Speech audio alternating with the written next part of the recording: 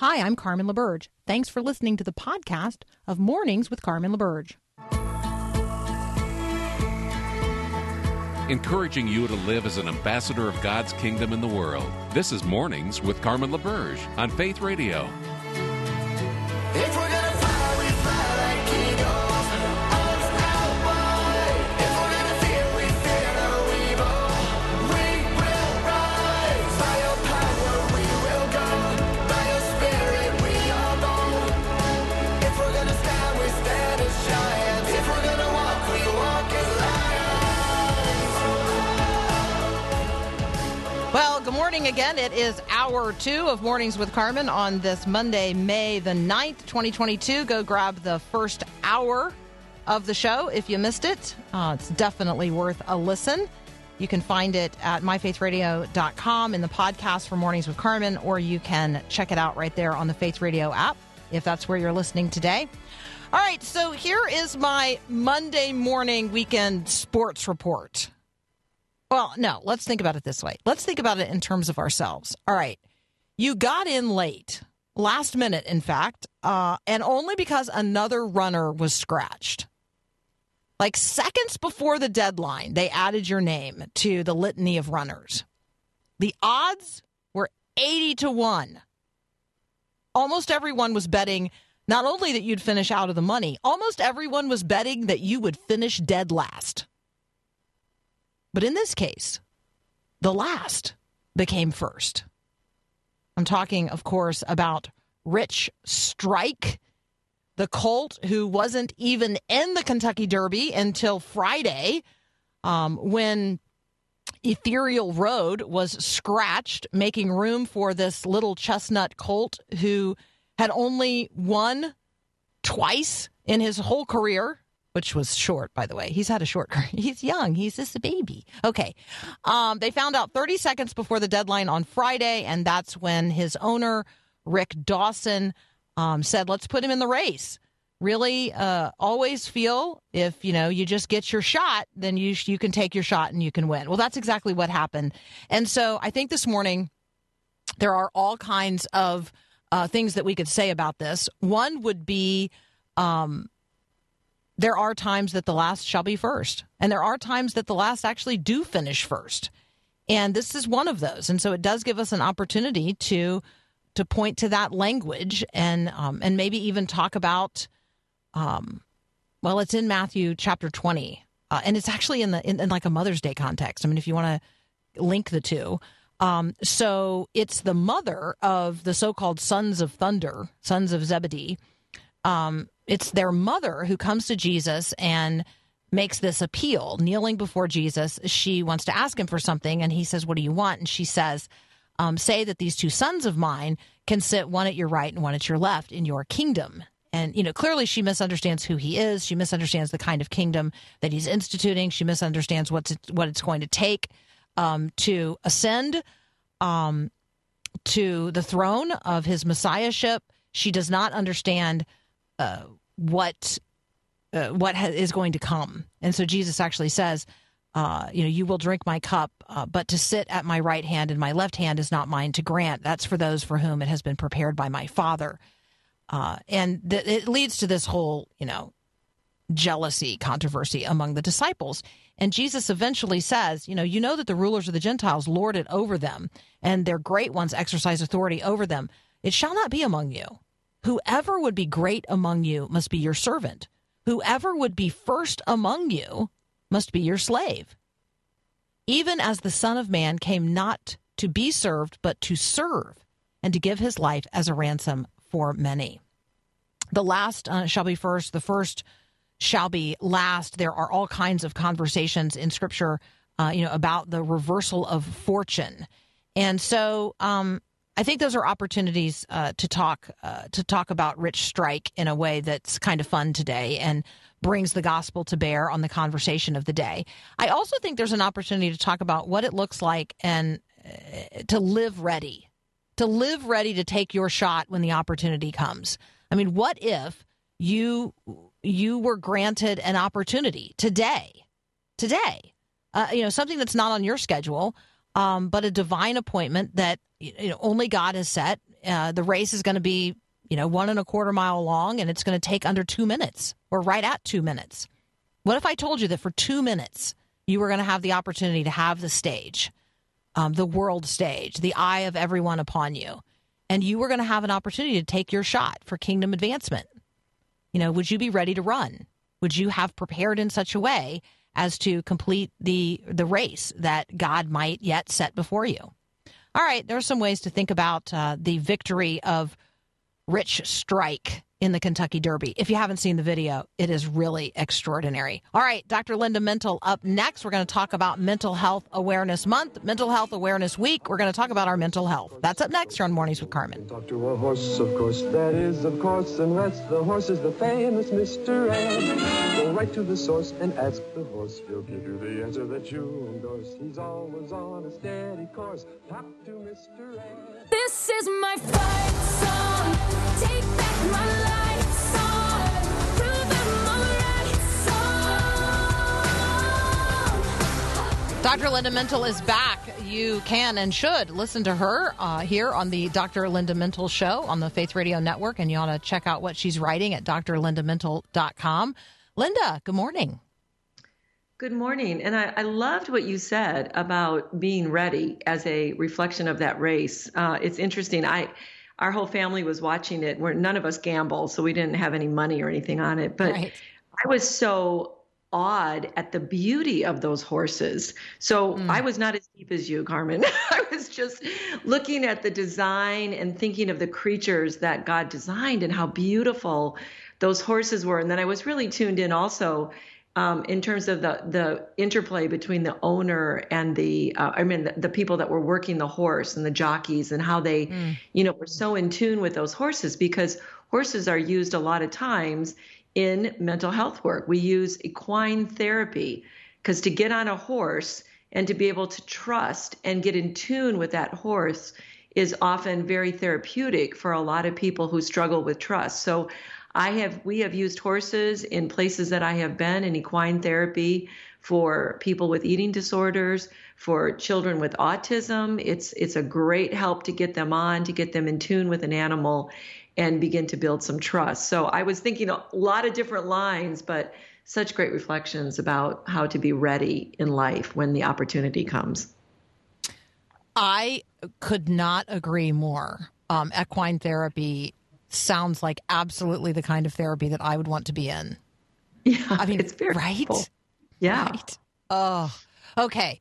Let's talk about mental health. And let's talk about the mental health side of mental health. Let's talk about a larger view of mental health. We often reduce these conversations to depression or suicidal ideation or anxiety or things that are wrong. Let's talk about mental health as, it's a large, wide category of concern.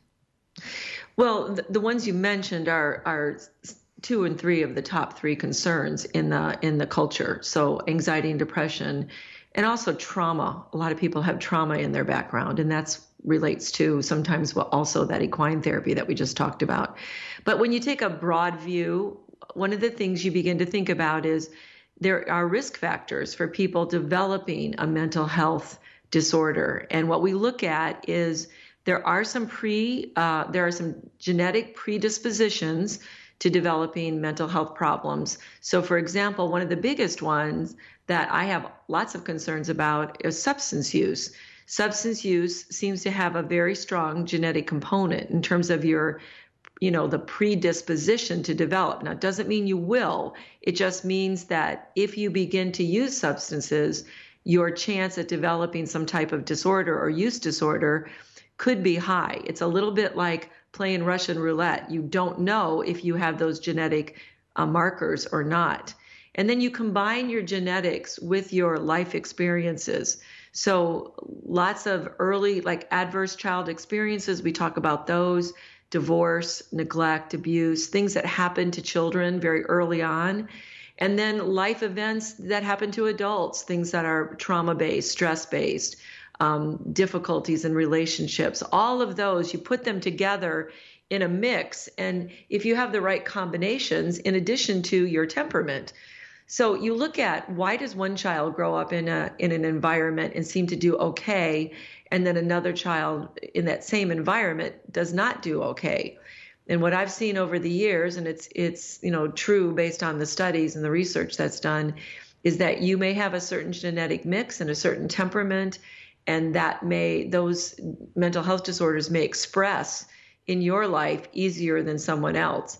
But we're not victims, and that's the good news of the rest of the story we're going to talk about today, is that we're not victims of all of this.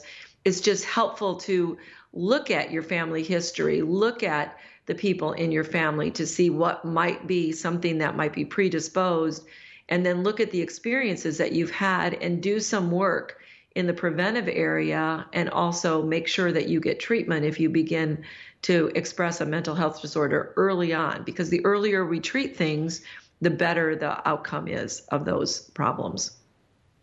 We're going to continue our conversation in just a moment with Dr. Linda Mintle, the relationship doctor. I'm looking at a piece at drlindamintle.com. How does the church help mental health?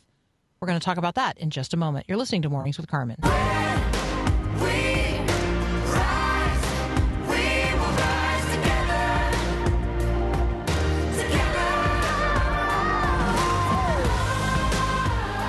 Continuing our conversation with Dr. Linda Mintle from the Dr. Linda Mintle Show and drlindamintle.com. Linda, talk with us during this Mental Health Awareness Month and Mental Health Awareness Week. Talk with us about the church's place in helping to address mental health among members and in the community. It is so important, and I'm going to go through some of the benefits and the contribution that the church provides for people in mental health in just a moment.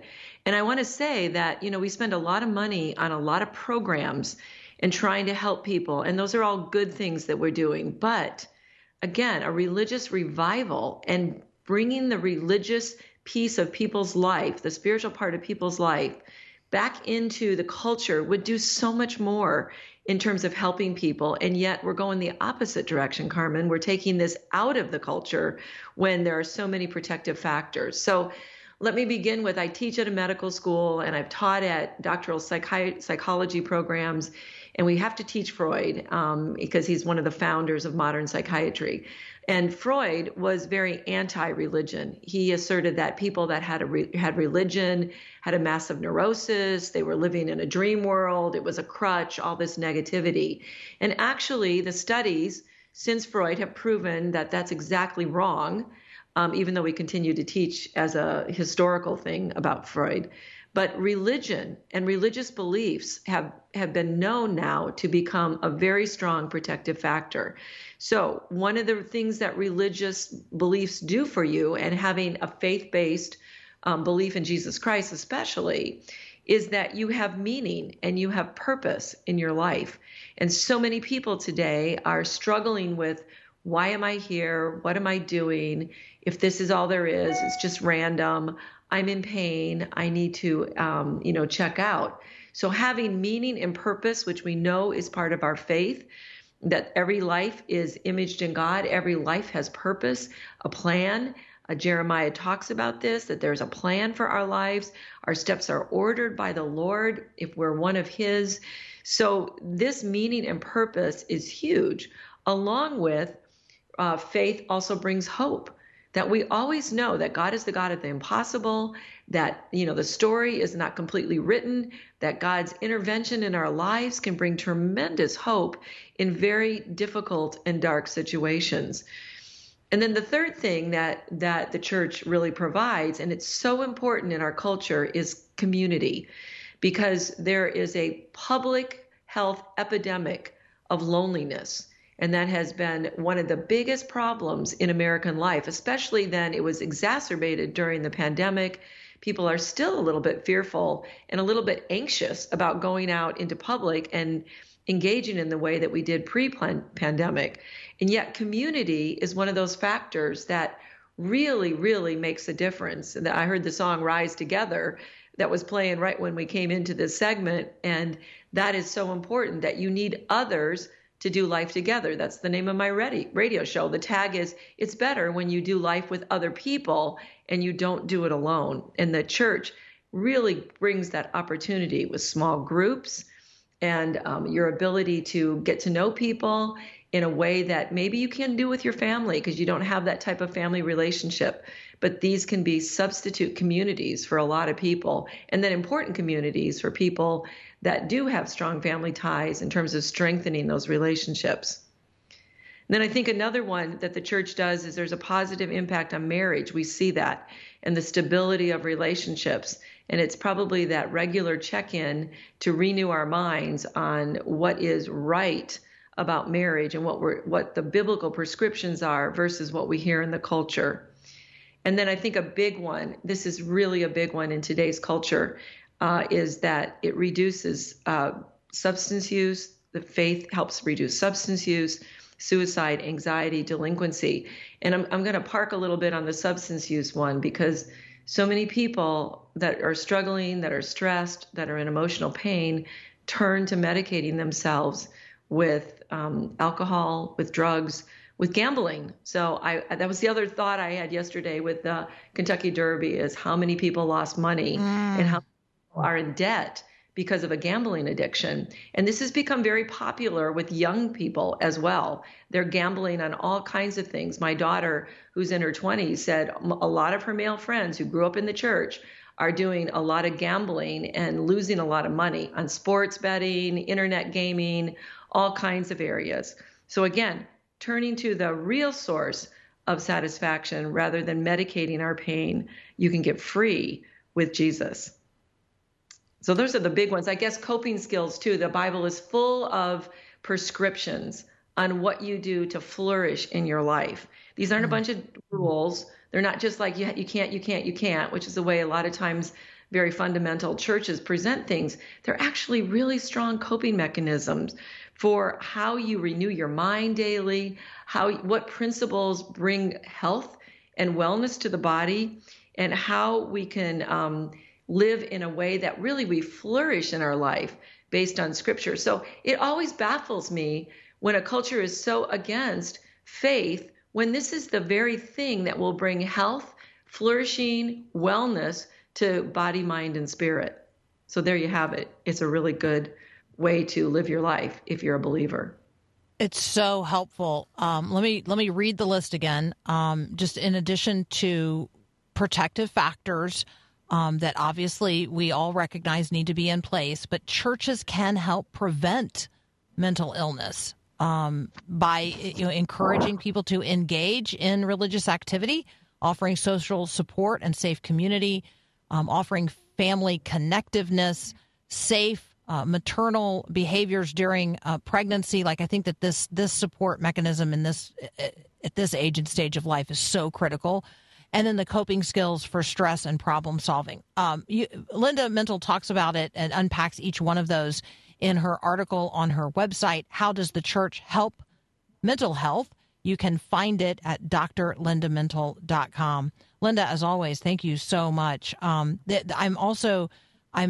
think that one of the things I'm concerned about and looking at is people don't seem to turn to the church when there's a mental health crisis in their family. They turn to the medical community, and I totally understand that. But the medical community is in many places completely overwhelmed, and so we need to kind of reassert the place, the willingness, the resources of the church in the midst of a culture in real crisis. Totally agree. Yeah. Yep. The church can play a vital part. People need to see that as a safe place and a safe community as well. Absolutely. And the church needs to be prepared. All right, Dr. Linda Mintle, thank you so much. She is the relationship doctor. You ought to be listening to her show right here on the Faith Radio Network. You're listening now to Mornings with Carmen, and we'll be right back. Welcome to the First Church of Mercy, where the doors of love swing open wide. No matter who you are. Has everything in your life gone exactly as you expected? Totally 100% according to plan. Nothing has ever gone wrong. Well, if you're not like that, if you're a person who maybe is suddenly navigating a life that you did not expect to be living, Lisa Apollo is going to join us next, and she deeply understands the experience of literally waking up one morning and life being radically different. She went to bed one night and woke up in the morning a widow, single mom to 7 children, wrestling with all kinds of impossible questions. But she found life-changing answers that are accessible to all of us, and she's going to share them with us next. The book is Life Can Be Good Again. Lisa Apollo joins us next.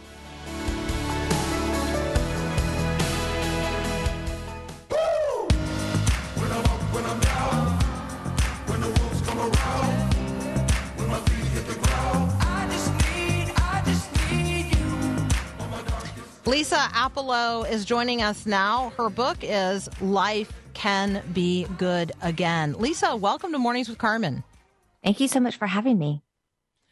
So I think I'd like to do this. Can you, and I know it takes emotional energy to do this, and so I know I'm asking you to do something hard. So let me acknowledge that in advance.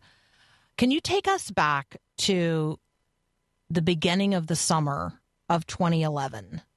You've been married to Dan for 25 years. I'd just like for you to talk about sort of what life was like before life became so different. Sure. Well, Dan and I had been high school sweethearts. We had met in 7th grade in youth group. So we had lived a lot of life together. We'd gotten married in college and, started our careers together. He wanted 2 kids. I wanted 3. And then God vetoed both of us and we ended up with 7. So life was very full, as you can imagine. I was at that time, I had left my work as an attorney. I was home full time. I was just kind of the hub of the wheel of our family, getting people where they needed to go and, raising kids, pouring into them. It was not a perfect life by any stretch, but it was a good life. And I think if you had asked me at that time in that summer, I would have said, this is all I could want out of life. Dan and I were at the University of Florida together at the same time. I mean, I had no way of knowing that until I read so much more about the two of you. But I was a young life leader at Buchholz. Oh, wow. And so I know you're it's kidding. so bizarre, the intersections. I feel like I know the terrain that you were running around in as a high school and college student. And then these just precious 7 children. Your son had just left to go to work at a summer camp. You and Dan had just returned from a trip to the Keys. Take us, maybe take us to the day before the day and then take us to the day, because I feel like there's this way that a page in a book turns and everything is literally different in the crease of that. You are so right. And I think anybody who's walked any kind of life that implodes, either suddenly or slowly, those moments are etched forever. The details are etched forever. So yeah, I had been with Dan away for 4 days. That never happened. That was just pure gift. And I didn't even realize at the time how much, but we had time. We drove in his truck. He had a business meeting in the Keys and wanted me to go. We had time to just revisit places that had been special to us, some of our first date places, to relive, to talk. I was with him. I saw there were no signs, no symptoms. We got home and had pizza as a family. It seemed very ordinary. I had a busy day the next day, so the kids kind of went up to bed. Dan was working on his computer, and he said, I said, I'm headed to bed, hun. And he said, okay, I'm going to do some stuff for my mom, and I'll be there in a minute. So the next thing I really know, I woke up to his strange breathing, and it wasn't even really enough to open my eyes, but I reached up my hand and just nudged him and said, it's okay. It's just a nightmare, fully expecting him to turn over and we'd go back to sleep and we'd wake up to his alarm in a couple hours. But he didn't turn over. And as I woke more to his continued breathing, flipped on the overhead light, I could see that something was just terribly wrong. And so, life both froze and fast forwarded. Time warps in those situations. And I was doing all the things I needed to do. And at the same time, I was thinking to myself, kind of watching, not in an out of body at all experience, but just watching myself give CPR to Dan, thinking, I am not giving CPR to the man I just kissed goodnight, to like the father of our children, to our earthly rock. They took, the paramedics were there. I didn't even get through 2 full rounds. The paramedics took him by stretcher to the emergency room. And I went up to pray with my kids and then followed by car to the hospital. And Dan went to be with the Lord. He did. I think that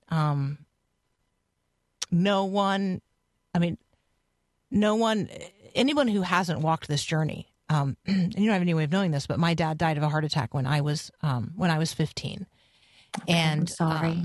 Yeah. And I was in Tampa and in high school. And so this experience that your children had, this experience that you had, it's not, there's this point in time, but literally life changes so massively in ways that we did not anticipate. So I'd love for you to talk about that, because you processed through this publicly in a really extraordinary way.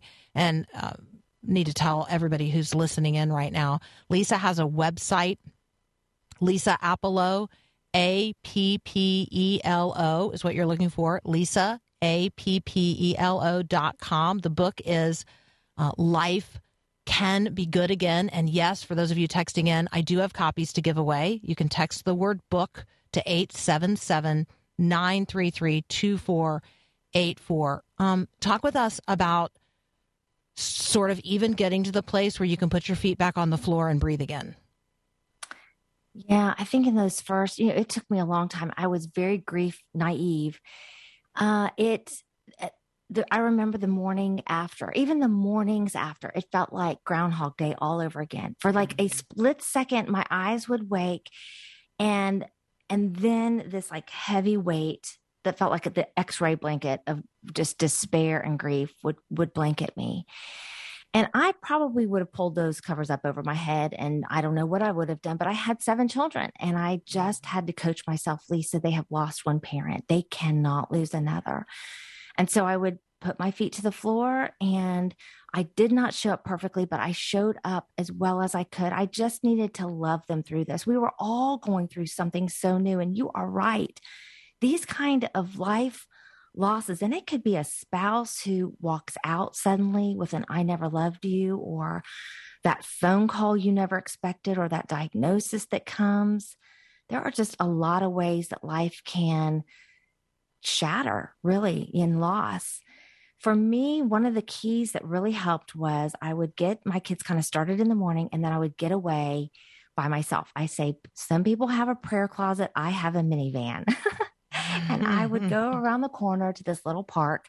And in my minivan, I could just, nobody called, nobody walked through my room. I just had this private time with the Lord to audibly cry out, to journal, to just give him all of my fear and my worry. We were a single income family. I worried about my children, their health, how they would react in grief. I had no idea what the future held or how in the world I was going to raise these kids to be adults, and in that minivan, I would just kind of lay this all out, all of my hard emotions, all of my hard questions. I would give it to the Lord, and then I would open up the Word. I was reading through the Bible for the year, and I had not started that. That was actually Dan was doing that. And after his service, I picked up his journal and his reading plan and just kind of kept going.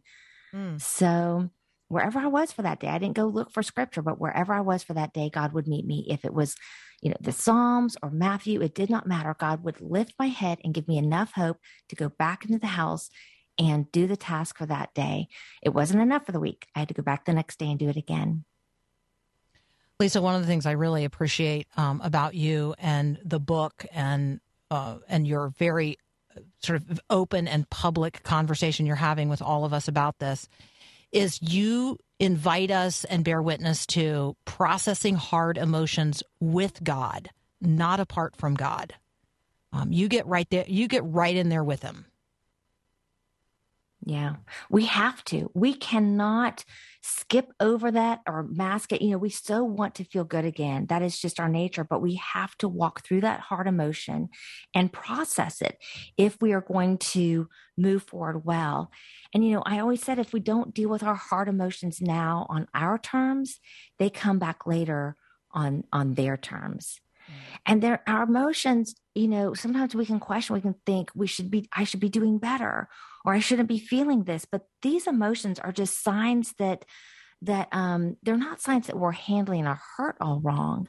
They're signs that our circumstances have gone wrong. And so what do we do with these? Because they're too much for one human heart to hold.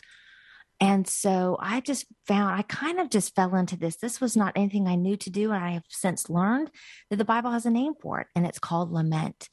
And in lament, we take all of those hard emotions to God, and we bring them to Him and just leave them there. And then we choose to trust God's comfort and His faithfulness. And it is a day in, day out, sometimes moment by moment task where over and over, and we see this in the Psalms so beautifully, where David would say, "How long, O Lord, are you going to let this?" Or, he would complain about his enemies chasing him or the injustice that he saw. And he would just bring these emotions to God, but then he would always finish the Psalms, "But I trust you, Lord." And in that, God really helps us process those hard emotions. If you have a life that has fallen apart and you want some really good godly counsel on putting your world back together, the book is Life Can Be Good Again, Putting Your World Back Together After It Falls Apart. We are giving away copies today. If you'd like to enter the drawing, text the word book to 877-933-2484. Lots of other resources available from Lisa Appelo, Appelo, lisaappelo.com. We'll be right back. Back to the start, where you found me. I give you my heart again. Continuing our conversation with Lisa Appelo. She is a Bible study teacher in Jacksonville. She's a mom to 7 very active people. She's also a widow, and she shares with us her own wisdom and wit and experience in Life Can Be Good Again, Putting Your World Back Together After It All Falls Apart. We are giving away copies today. If you'd like to enter the drawing, text the word book to 877-933-2484. Lisa, one of the things that I really appreciated about the book are these 3 scriptural steps that you share with us when we are paralyzed by fear. Wondering if you could just at least highlight those. Sure. So a friend told me about a verse because I was paralyzed by fear. I realized that I was parenting out of fear, that I wasn't able to make decisions because this fear was just like a vice grip on me. And I knew that I was going to have to do something with it. I couldn't keep living like that. And so she gave me the scripture, 2 Corinthians 10:5, which tells us to take all of our thoughts captive to the truth of Christ. And so I began to do that very intentionally. This wasn't just like some, pie in the sky verse that I, read once. It was something I put into practice. And I would, when I would realize that I had this fear that was in my mind, I would first step call out the lie, because all fear is driven by a lie. So take the fear that I had for our income, for our finances. We were a 1-income family. That income was now gone. And I was really fearful of how in the world I was going to raise these children and meet the expenses of our family. And so that's a lie, because God says that He will take care of us and that He will provide for us. And so to think that now all of a sudden that didn't apply, that was a lie. So the second step is to take that captive. I would actually imagine that lie being lassoed in my mind almost and being just like yanked out. And then the third step is to replace it with the truth of Christ. And so we replace it with either the character of God, or we replace it with a promise of God. So for that fear that I had for our income and our finances, one of the promises that we see in the Bible is that God says that he will supply all of our needs according to his riches in Christ Jesus, Philippians 4:19. And so that became the truth that I constantly replaced that lie with. And it was very clunky. I mean, honestly, at first when I would do this, I would go step by step. But what I found was that as I did this more and more, it's like a muscle. The more I did this, the easier it became, and the less that fear was even part of my parenting or decisions or, lingering in my thoughts. I love that. I love practical tools. I'm a visual person. And so bringing a passage of scripture to life, I mean, I'm one of those actually like physically put on the full armor of God people every morning. Like I visualize in Ephesians 6. I am also a person who practices what you talk about in terms of the application and integration of 2 Corinthians 10:5. I see Jesus in my mind taking hold of those thoughts that I know are contrary to who I know God to be and what God has revealed about himself and his will. It's fantastic. So thank you so much. It's a wonderful equipping tool for each and every one of us. Yeah. So instead of like thinking about massive life-altering change, which you experienced in one way, but other people do experience in other ways as well, you talk about like not seeing that as, oh, everything's off the rails. God lost track of the narrative. Everything is spinning out of control. Instead, you invite us to consider that it might be God's purposeful like chapter 2. Can you talk about that? Yes, this really came late for me. It was not in the first year of my grief, but somewhere in the second year of my grief, I was just, again, I think I was alone in my minivan with the Lord and probably journaling, probably just thinking these thoughts that, I don't like my life. And we had been through every first. I thought if we could get through every first, that we would be okay. But what I found was that the second year can sometimes be harder, that the reality of this is my life now and it's never going back really sets into places and it pulled me into despair that I had never tasted. And so in that that day in my minivan, just saying, I don't like my life. This is not the script I wanted. This is not the life I ordered. And in the same moment, just not hearing God audibly say this, but sensing him say, I do not do plan B. Since I've allowed it, then it is by definition filled with as much abundance and joy and good as all the days before.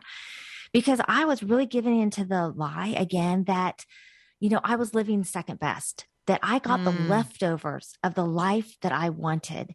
And everybody else was out there living their best life. But I was like, consigned to living out this second best life. And when I realized that, no, this was God's intentional chapter 2, and it was not what I expected, but it was what he completely allowed, then it didn't immediately change I didn't immediately feel better. Like, oh, okay, well, I'm all well now. But what it did is it changed my perspective, and it helped me lean into that truth so that I could hope that life would be good again until my heart caught up with it and until my grief caught up with that. And I saw that, bear out in my life. It doesn't happen fast. And it doesn't, in my experience, like happen and then you can check it off and you're done with it and you're never going back to that space again. I have found in my life that we revisit some places in our experience of grief. I appreciate that you talk about like, this didn't happen in the first year, like somewhere in my second year of grief. Talk with us a little bit about walking with others in what can only be described as like traumatic changes, traumatic transitions in life, and allowing there to be like space and room and time for the journey of grief that's unique for each individual. Yes, I think I don't think our culture does this well. I think our culture tends to put a timeline on grief and expectations on grief. And sometimes we can take those on ourselves. And I'm not sure if that comes through, movies or tales or just our own expectations of healing. But I do think you're exactly right that we need to give others space and grace to grieve because it takes a long time. Listen, how in the world do you process the loss of a child or a miscarriage or a dream or a marriage that was together for 15 years and has now been ripped apart? How long does it take to grieve somebody that God has knit from two into one, that has fathered your children? All of these things take enormous amounts of time and hard work. It is enormous, emotional, mental, spiritual, physical work to process deep loss. And so as a community, the best gift we can give somebody is time to walk with them, to stay with them in the long term, to not just disappear after the memorial service or a month later, to remember the important dates, to text them encouragement, to send a card now and again, to bring, invite them out for coffee. We can't fix it. If we're walking with somebody, we can't fix their pain. So nothing we can say is going to fix it, but we can be with them in it. And I heard recently that the 3 best words to tell somebody when they're hurting are, "You're not alone." And those are beautiful words. Listen, we can say it with our words or we can do it with our actions, but you're not alone in this. And those are the words that God tells us all through scripture. I am with you. I am with you in the valley. I am walking before you. I'm taking notes because I feel like the testimony about being there, showing up, saying, manifesting that you're not alone is so important. And we do get busy. We return to the rhythms of whatever our life was before our friend or neighbor or fellow church member literally can't return to the life that they have now lost. And so thank you for that really good and important reminder. Lisa, we got to leave it right here today, but I want to direct people to the resources also at hopeingrief.com. So you guys can visit with Lisa on her website, Lisa Appelo, APPELO.com. The book, Life Can Be Good Again. We are giving away copies today. If you want to enter the drawing, text the word book to 877-933-2484. Lisa, thank you so much. Thank you so much for having me. Absolutely. We'll be right back. All right. Thank you so much for this time together today. Let's visit again, myfaithradio.com. Thanks for listening to this podcast of Mornings with Carmen LaBerge from Faith Radio. If you haven't, you can subscribe to automatically receive the podcast through iTunes or the Google Play Music app. That way, you never miss an episode. It's also available anytime at myfaithradio.com.